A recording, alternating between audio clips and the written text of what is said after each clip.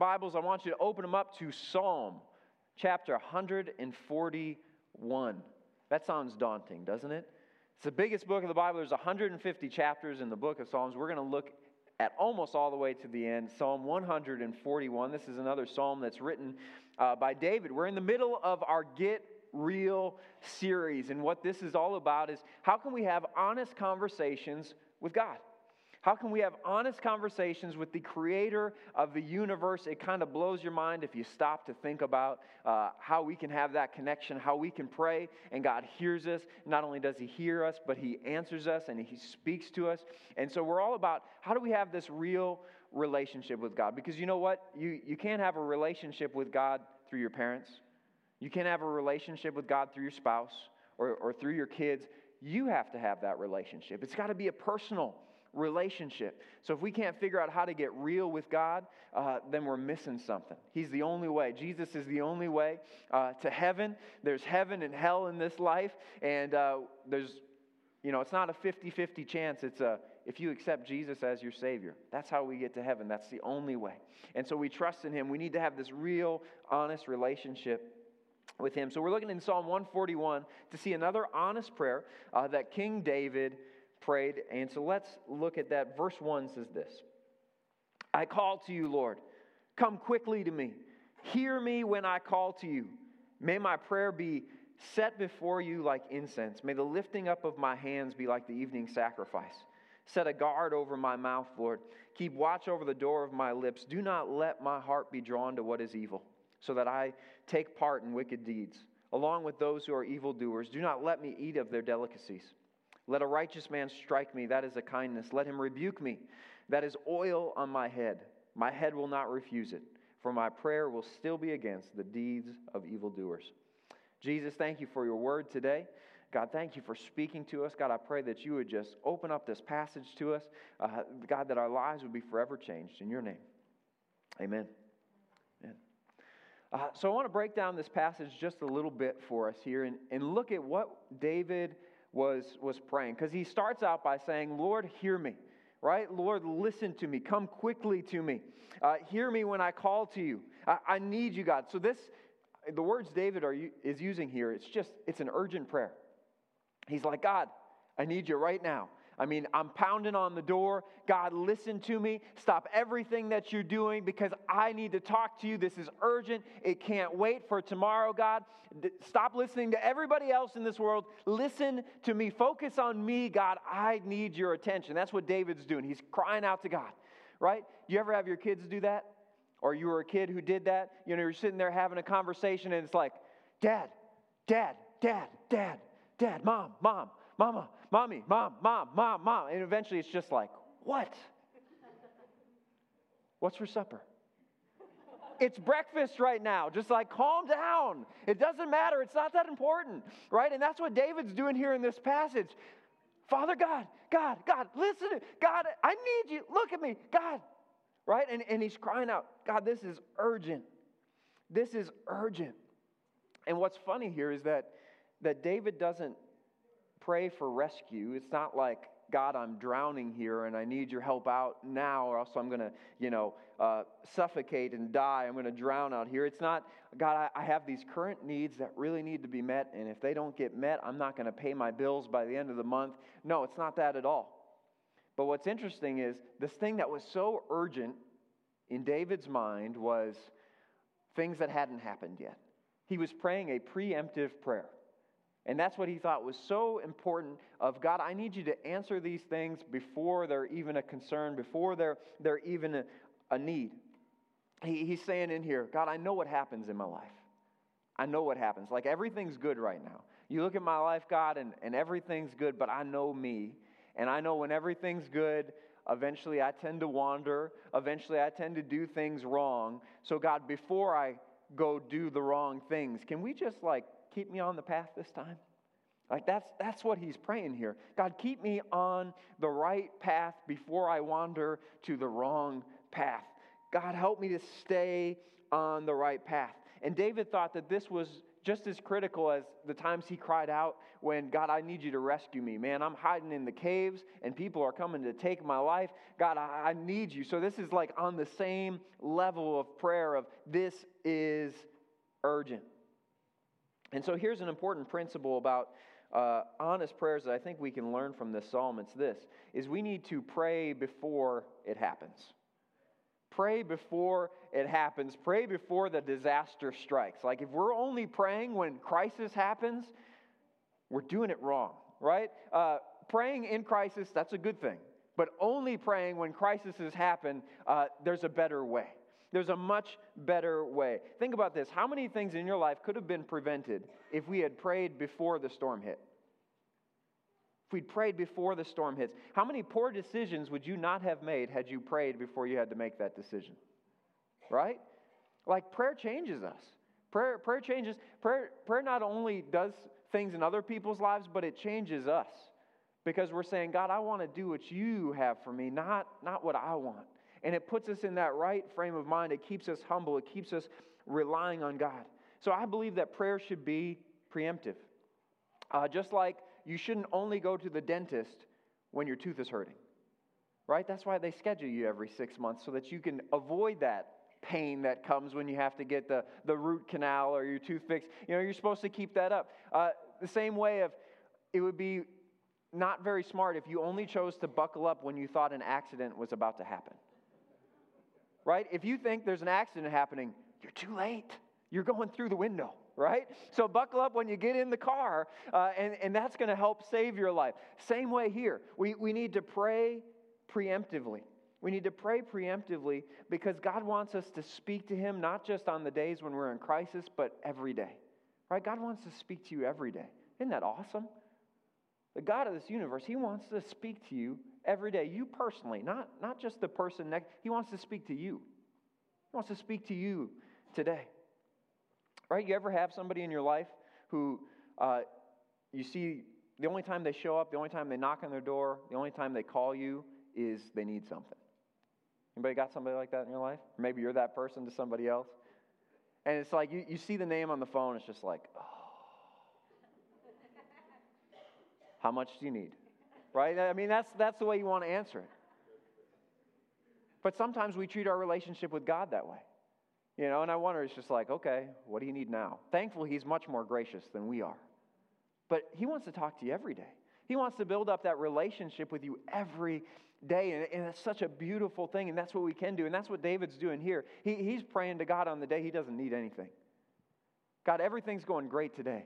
But man, I know what I like to do tomorrow. I know what I tend to do the next day. So God, keep me here. Keep me on the straight and narrow.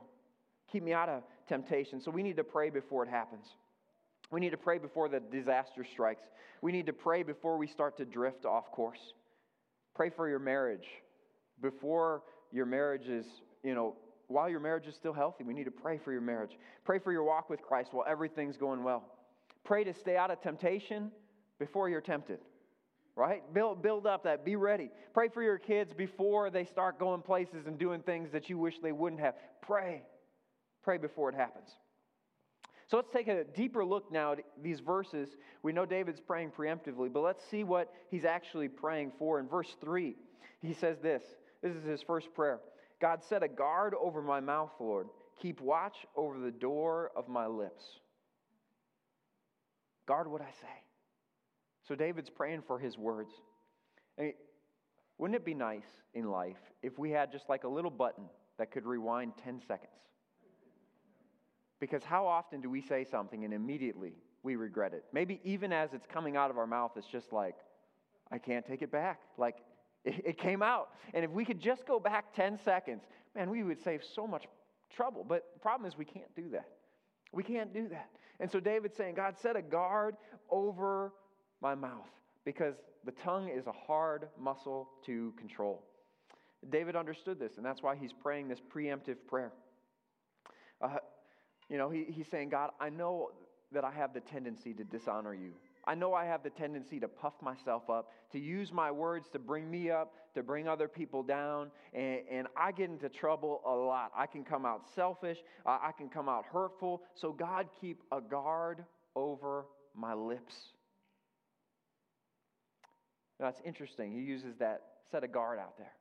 You know, set some angel outside of my lips just to walk back and forth and protect and make sure that no prisoners get out, that there's no escape plan here. God, guard my mouth. Guard my heart. Because I know my words are powerful. They can build people up. They can tear people down. And so David prays, God, keep me on track with my words. In Luke, it says that the mouth speaks whatever the heart is full of. So the words that we use, the things that we speak, it's just kind of an indicator of our heart. It's an indicator of what's going in. So he's saying, God, make sure that all these warning signs are good, that my tongue is in control, so that I know that my heart is in control. And if that's out of place, man, help me to fix my heart. And I like the analogies in James, the book of James has for our tongues, because of how powerful that our mouths are, how powerful our tongues are. In James chapter 3, we'll have it on the screen, it says this: when we put bits into the mouths of horses to make them obey us, we can turn the whole animal. Or take ships as an example. Although they are so large and driven by strong winds, they are steered by a very small rudder, wherever the pilot wants to go. Likewise, the tongue is a small part of the body, but it makes great boasts. Consider what a great forest is set on fire by a small spark. See, our tongues, they're small, but they're mighty.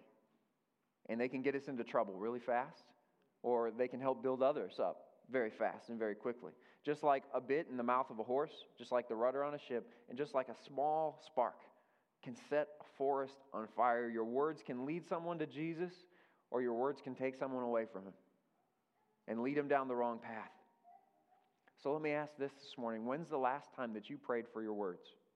When's the last time you prayed for your words? Because I think that's such a healthy habit that we can start of God, guide my words today. God, make sure that I am building other people up and not tearing other people down. God, may my words please you. You know, this wasn't the only time that David prayed for his words in Psalm chapter 19. And this is a verse that you can pray every day.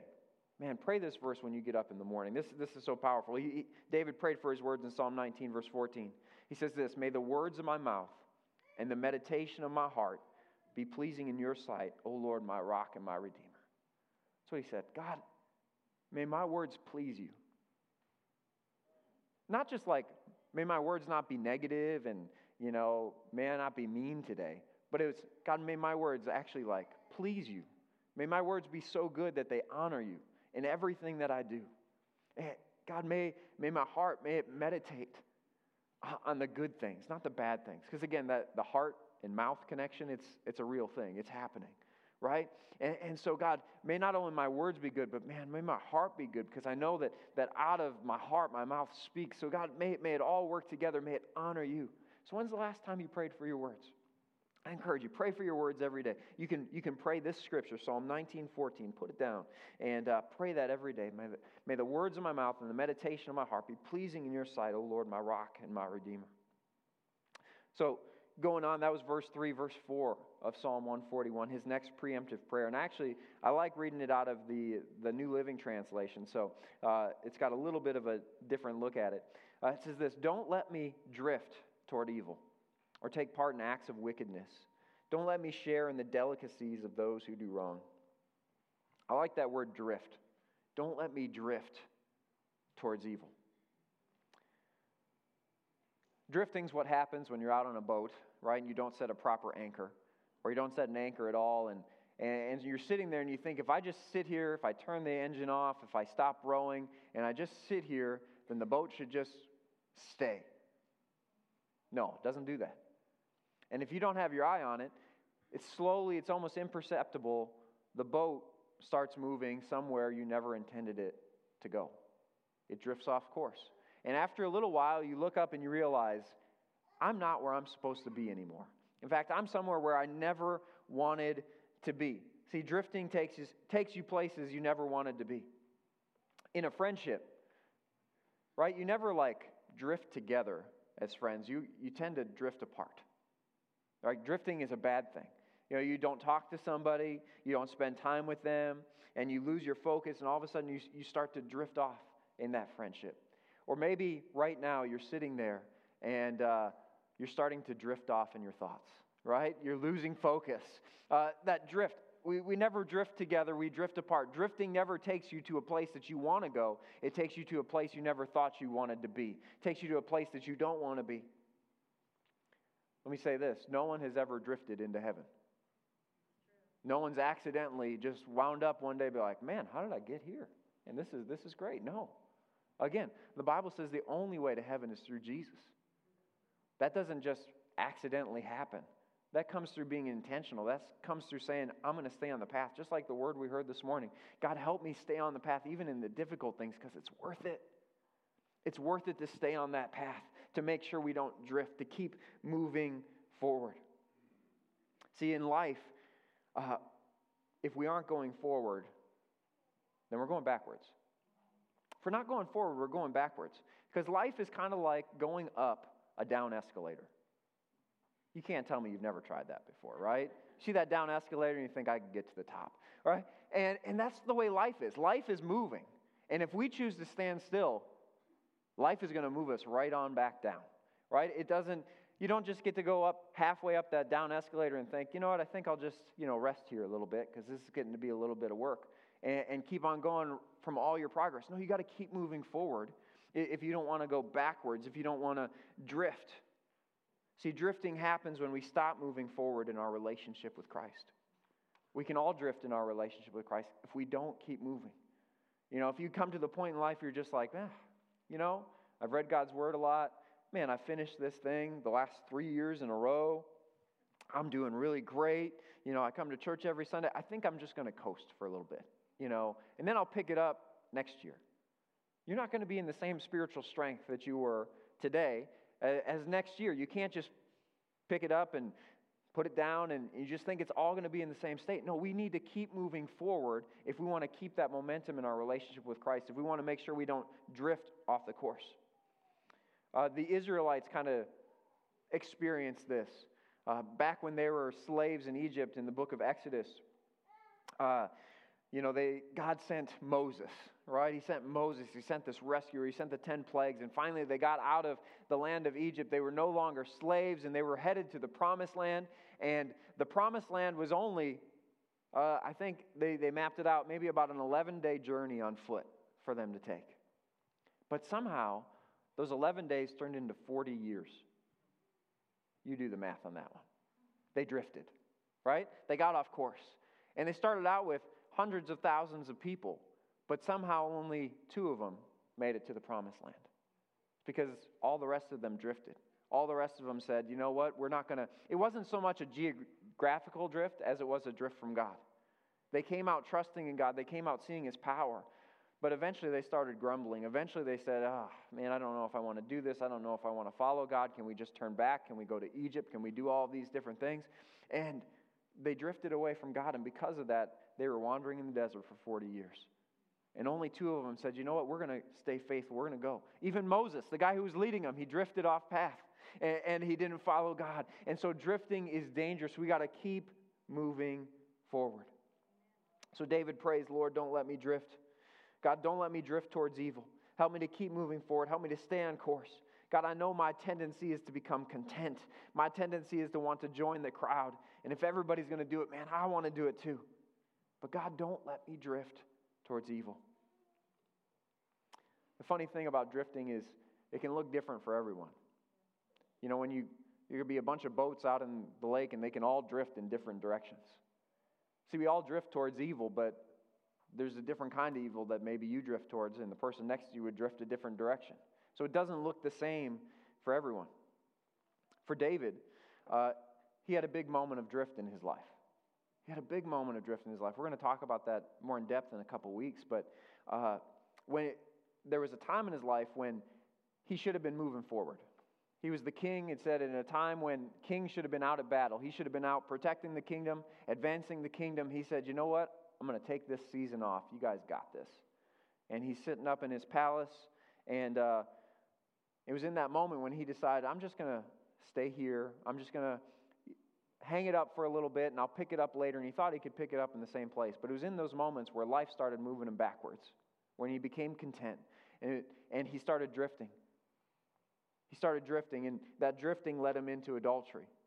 And that adultery led him to drift into lies to cover up the adultery. And that led him into murder, right? This thing's really escalating fast. And that led him into more lies before finally God sent someone to say, David, get your act together. You're wrong. You can't cover this thing up anymore. You did it wrong. So we all drift towards evil. Maybe you might not drift towards murder, but maybe you drift towards adultery. If you let your Bible collect dust, if you push off prayer, if you decide there's more important things than going to church and meeting with fellow believers, where does your heart wander? Where do your eyes wander? Right? Where does your body wander? Starts to drift into places that you never wanted to go. Hebrews 2:1 says this, we must pay the most careful attention, therefore, to what we have heard, so that we do not drift away. Man, we got to stay so focused on God's word. So focused on, God, what's your path? God, what direction do you have for me? So that we don't drift off. We got to keep moving forward so that we don't drift away. So if we want to stay on that right path, again, the best way to not drift isn't to set up anchor, but it's to move forward. To move forward. One of the areas David, at the end of 4, that he specifically prays about, and I like the language, I'll read it again. It says, don't let me share in the delicacies of those who do wrong. Don't let me share in the delicacies of those who do wrong. God, don't let me hang around the people who are going to tempt me with things. Don't let me hang around the places that are going to tempt me, where I might give in the moment in these compromising situations. And I like how David uses food to describe how our hearts can turn towards evil, right? I can't, there's not many brownies I've turned down in my lifetime, all right? They're just too good. I mean, they're warm, chocolate, gooey, delicacy, right there. So, I get that, right? I get that delicacy that David's talking about. And delicacies can be a lot like sin, right? That brownie looks really good in the moment. Man, it tastes good. It smells good. It just feels right, to eat that brownie. But then later, it doesn't feel so good, right? It doesn't help me. It slows me down.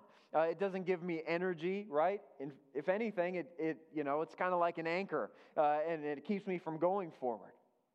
Same thing with sin. Man, sin in the moment tastes good, feels good. And if sin didn't feel good, we wouldn't want to sin in this place, right? We wouldn't be sinners here. But no, sin feels good in the moment. But at the same time, we know that it's loaded with things that are going to slow us down, that are going to keep us from God, that are going to take us and drift us off the course, drift us off the path, so that way we're not where we should be. So God, don't let me share in the delicacies of those who do wrong. It looks good in the moment, but God, keep me away from those things. So God, take me away from the people who are going to tempt me to sin. Take me away from those tables. God, I don't want to be around those tables anymore. Psalm 1:1 says this, blessed is the one who does not walk in step with the wicked, or stand in the way that sinners take, or sit in the company of mockers. Now this verse is saying, hey, don't hang around people who are going to corrupt you. Now Jesus, he did. He walked around with people, and he walked around with tax collectors and prostitutes, and people were just like, what's wrong with Jesus? But everywhere he went, he brought people up. The people he spent the most time with were his disciples, people that were building together. So in our lives, if you got an area of temptation, man, your closest friends should be those who are building you up, not tearing you down. And I don't know about you, but this verse says, man, blessed are those who don't go those places. Blessed are those who don't. I want more blessing in my life and less temptation. Man, that's what I want. So that's what I want to choose. Again, that doesn't mean we shouldn't reach out. We definitely should reach out, just like Jesus did. But those shouldn't be our inner circle. Those shouldn't be the people where we're constantly tempted by these delicacies of sin in our lives. We should avoid those things. So when you pray for God to keep you on track. Pray for God to keep you from drifting. Pray for God to keep you away from temptation, from tempting people and tempting places. Verse 5. Verse 5 says this. This is his last preemptive prayer. This one's a little bit different, quite interesting. Lord, let a righteous person strike me. That is a kindness. Let him rebuke me. That is oil on my head. My head will not refuse it, for my prayer will still be against the deeds of evildoers. So he's praying, God, when I drift, because I know I will. I know I'm going to sin again. I know I'm going to mess up.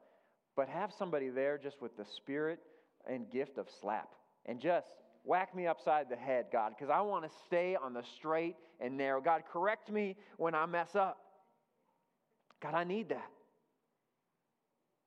Anybody ever needed that before? Not the only one here.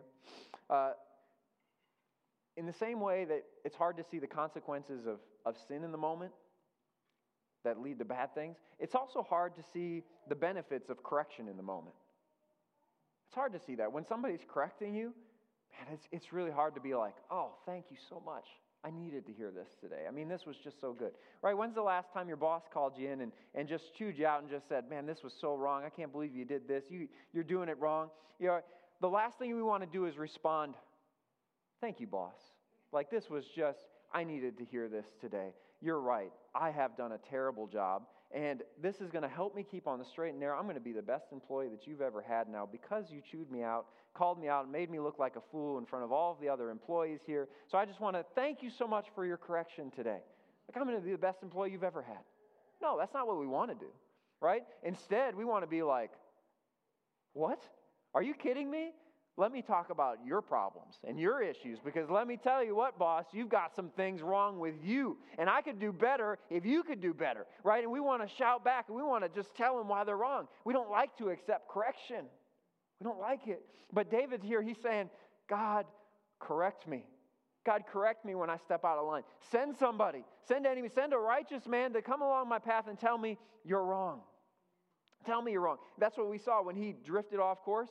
He sent the prophet Nathan to give David a big wake-up call in his life to say, get back on track, right? And so that's what we need in our lives. We need to be willing to accept correction. We need to pray in advance, God, correct me when I get off the path. God, keep me on the path. He says correction is a kindness. It's like oil on his head. It's a good thing. Lord, give me that correction. And then I like the placement. At the end of verse 5, he's praying against the evil of his enemies. He's saying, God, I'm always going to pray against the evil of my enemies. And I think the placement of that verse is so powerful that it wasn't verse 1, but that it was at the end of verse 5. Because David prays against the evil of others second, but first he prays against the evil in his own heart. So you have to deal with the evil inside yourself before you deal with the evil inside of others. But usually we like to flip-flop that. God, this world is so wicked, you know? They're all going to hell in a handbasket, God. Take care of them. Deal with them. But no, David's like, God, I know I'm the chief of sinners. That's what Paul calls himself. God, I'm the chief of all sinners. God, deal with me first. Deal with the evil inside of my own heart first, and then let's work on everybody else. But God, if you don't do it in me first, how are you going to correct other people? Right? And so that's what we need to do.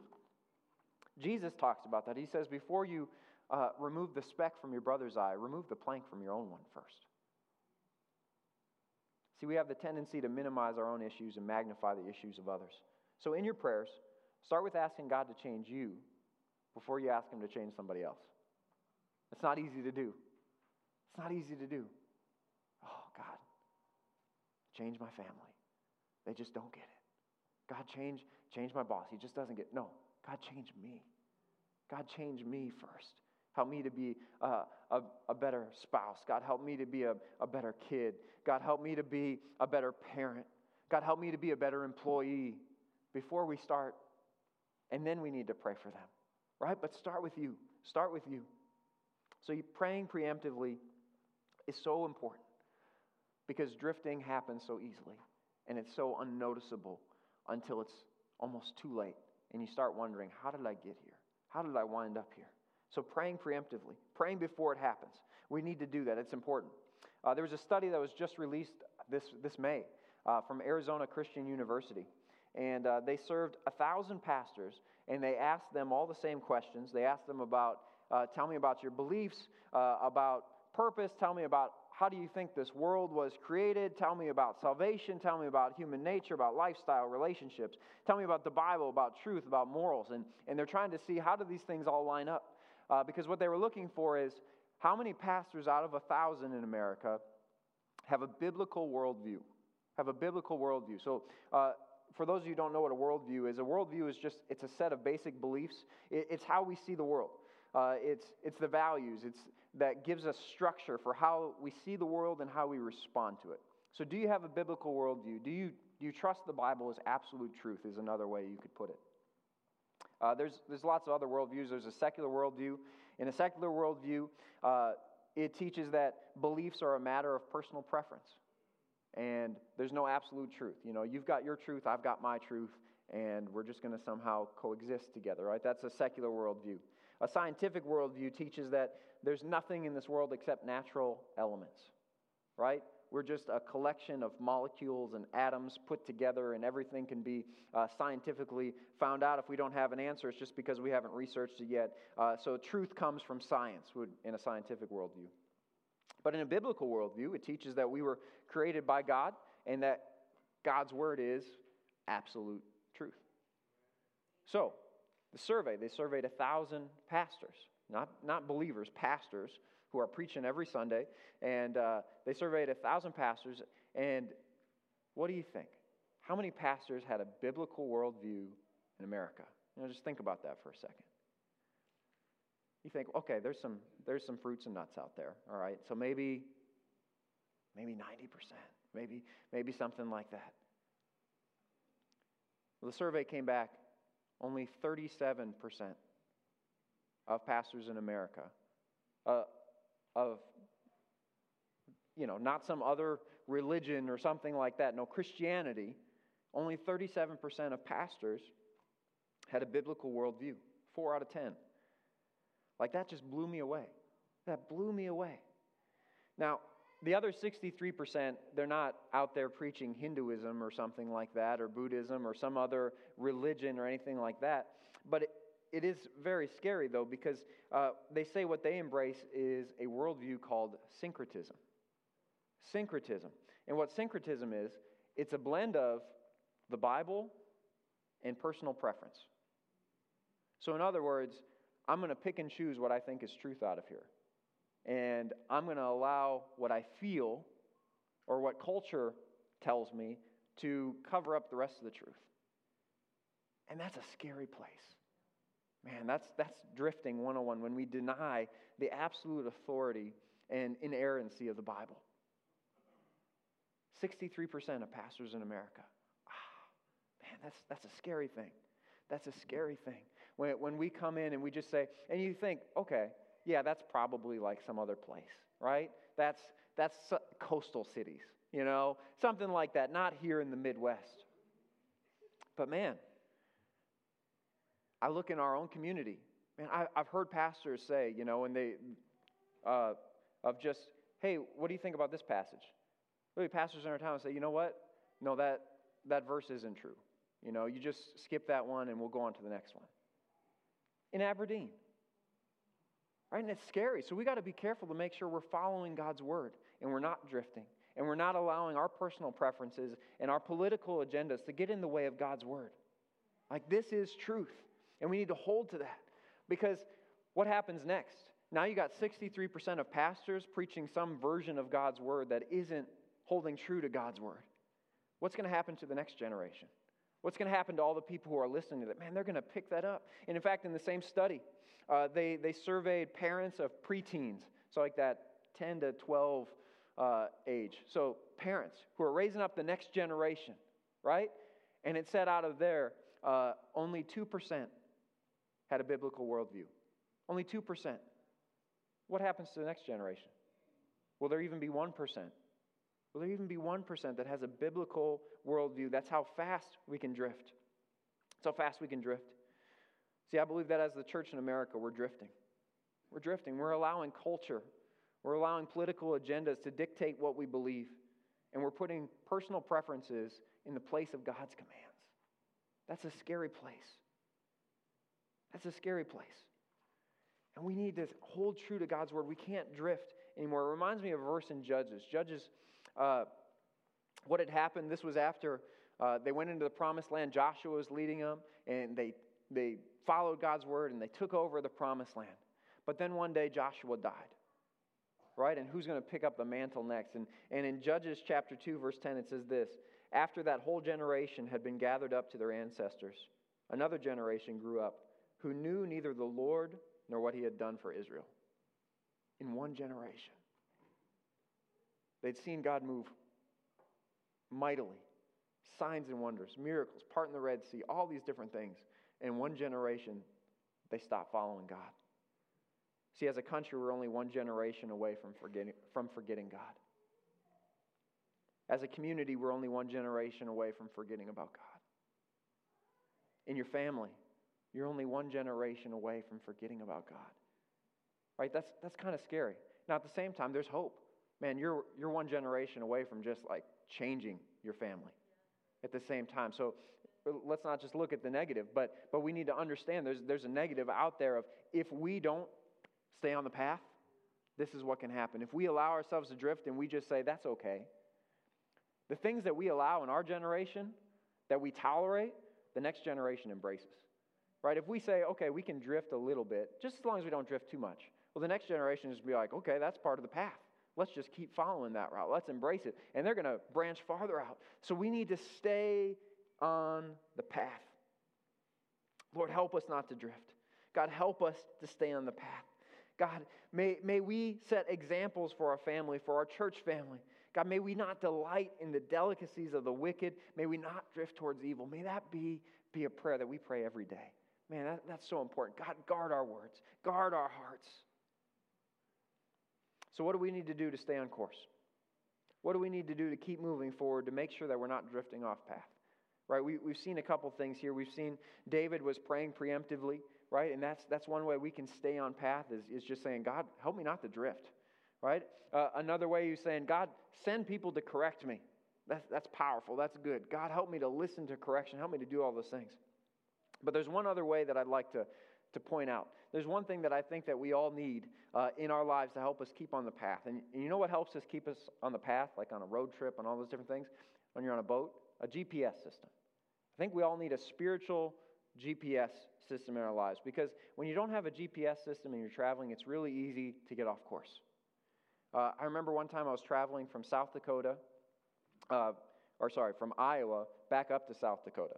And so we were driving, and it was my turn to drive, and I just had a straight shot. And we didn't have a GPS. We didn't have smartphones at that time. We had MapQuest that we had printed out, all right?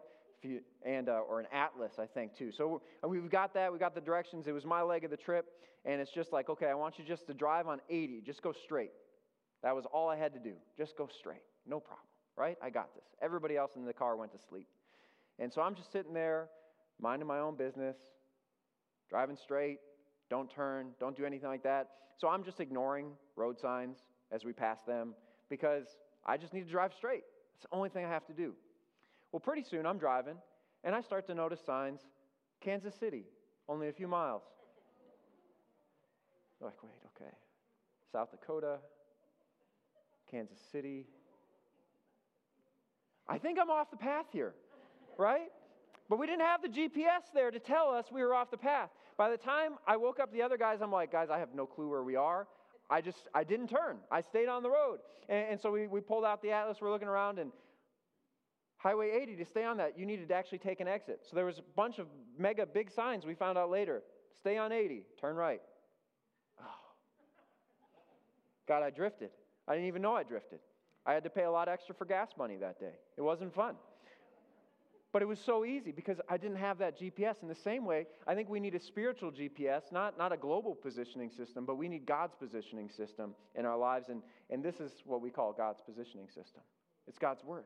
This is how we stay on the straight and narrow, is God's Word.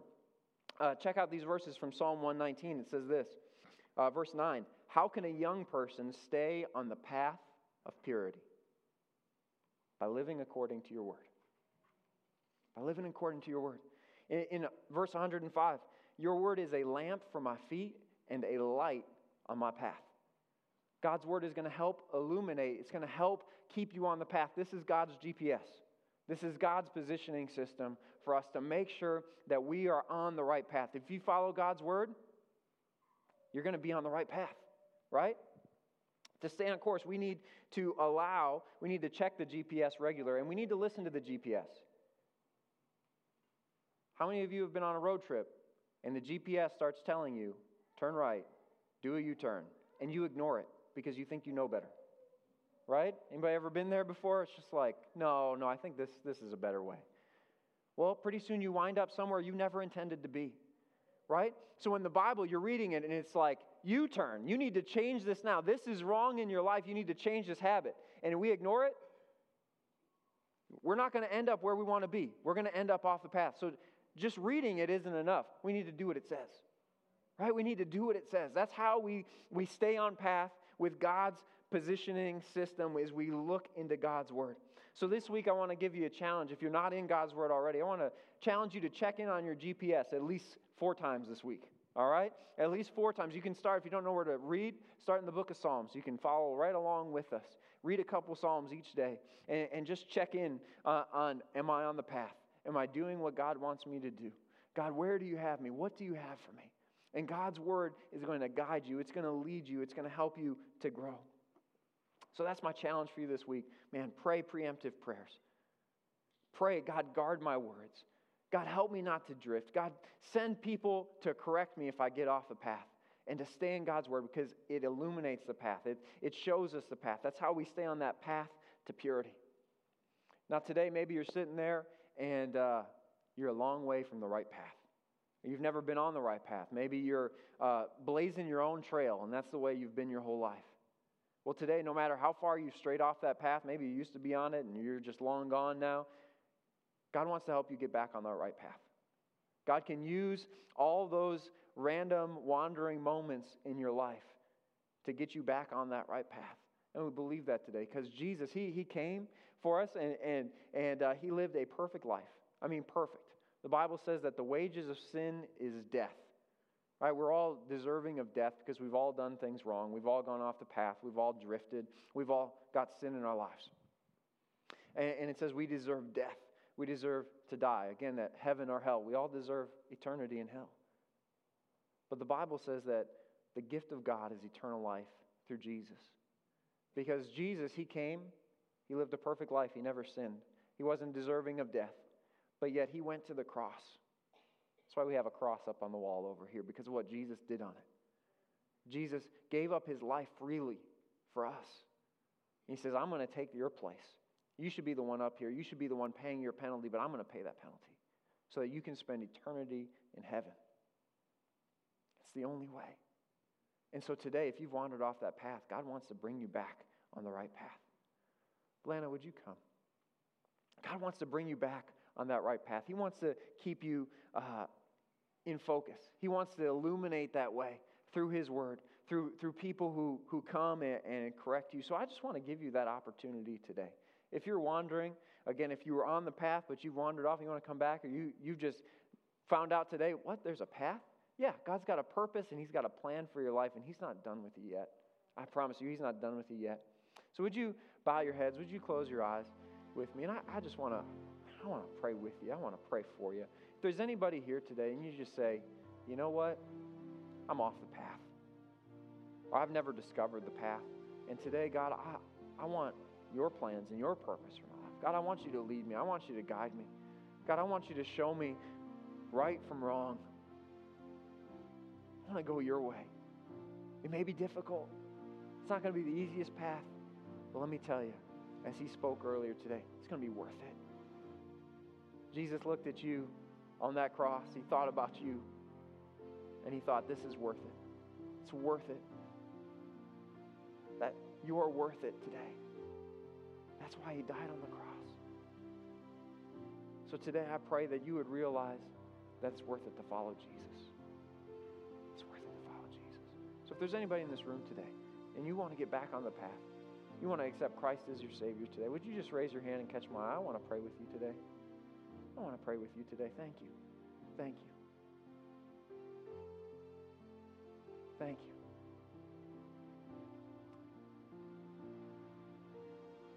Anybody else? We'll just take a moment. You just need to get back on the right path today. Thank you. If that's you today, let's just pray this prayer together. And everybody, let's just pray this prayer together. If you raise your hand, just pray it from the heart. Dear Jesus, I've wandered off the path. I want to get back on the path. Thank you for dying for me. Thank you for forgiving my sins. I want to make you the Lord of my life. God, I give you everything. Not just part of me. All of me. Change me. Mold me. Shape me. Light the path for me. In Jesus' name, amen. Amen. If you prayed that prayer today, man, I believe that God's putting you back on the path right now. It's helping you to restart, to refocus. And so now more than ever, I encourage you, get in God's Word. Get in God's Word. Let that illuminate the path. If you don't have a Bible, we've got Bibles. We've got Bibles to give away today. You can come down front. We'll have some of the prayer team up here. They'd love to pray with you and get you a Bible, get you even like a little next steps book that'll help you stay on that right path. What do I do this week? What do I need to know? So I just want to encourage you. God is doing a great work in your life. Don't give that up. Keep checking in on that GPS. Keep praying. Keep praying today. Would you stand with me? I want to pray with you. I want to bless you. Once we pray, these altars are open. I encourage you, spend some time at this altar. If you just need to meet with God, if you just need to say, God, I need to make sure I don't drift. Or God, I need to get back on the path. Whatever it might be, these altars are open. But let me pray for you today. Jesus, God, I thank you for your church. I thank you for your people. God, I thank you for each and every person here today. They're not here by accident. Even if they just wandered in. God, they saw our billboard and just wandered in today. God, your Holy Spirit led them here. So God, I thank you for each and every person. And God, I pray that you would keep us on the right path. God, this is an urgent prayer. This isn't when you get to it. God, this is right now. We need you now. God, guard our tongues. Guard the words that we say. God, guard our hearts. God, that we may honor you in everything that we do. Help us not to stray off with our words. God, help us not to drift towards evil. God, keep us away from those places where we might be tempted to give in, the people we might be tempted to be around. But God, keep us strong and firm in you. Oh, God, we need you. And God, when we do drift, send someone to correct us. Send someone to correct us. May we not deny them, but God, may we respond favorably. God, work in our hearts. Lord, help us to stay true to your word. God, that it would light our path. God, that it would show us the way. So God, may we stay on the path today because it's worth it. Bless this church. Bless these people. As we leave this place today, God, may your presence go with us. May every person we come in contact with, God, may we overflow onto their lives. God, that they would say there's something different about these people. God, may we change this community for you. In Jesus' name, amen. Amen. Again, these altars are open. If you need a Bible or anything, please come down. We'd love to get you those resources. Have an incredible week.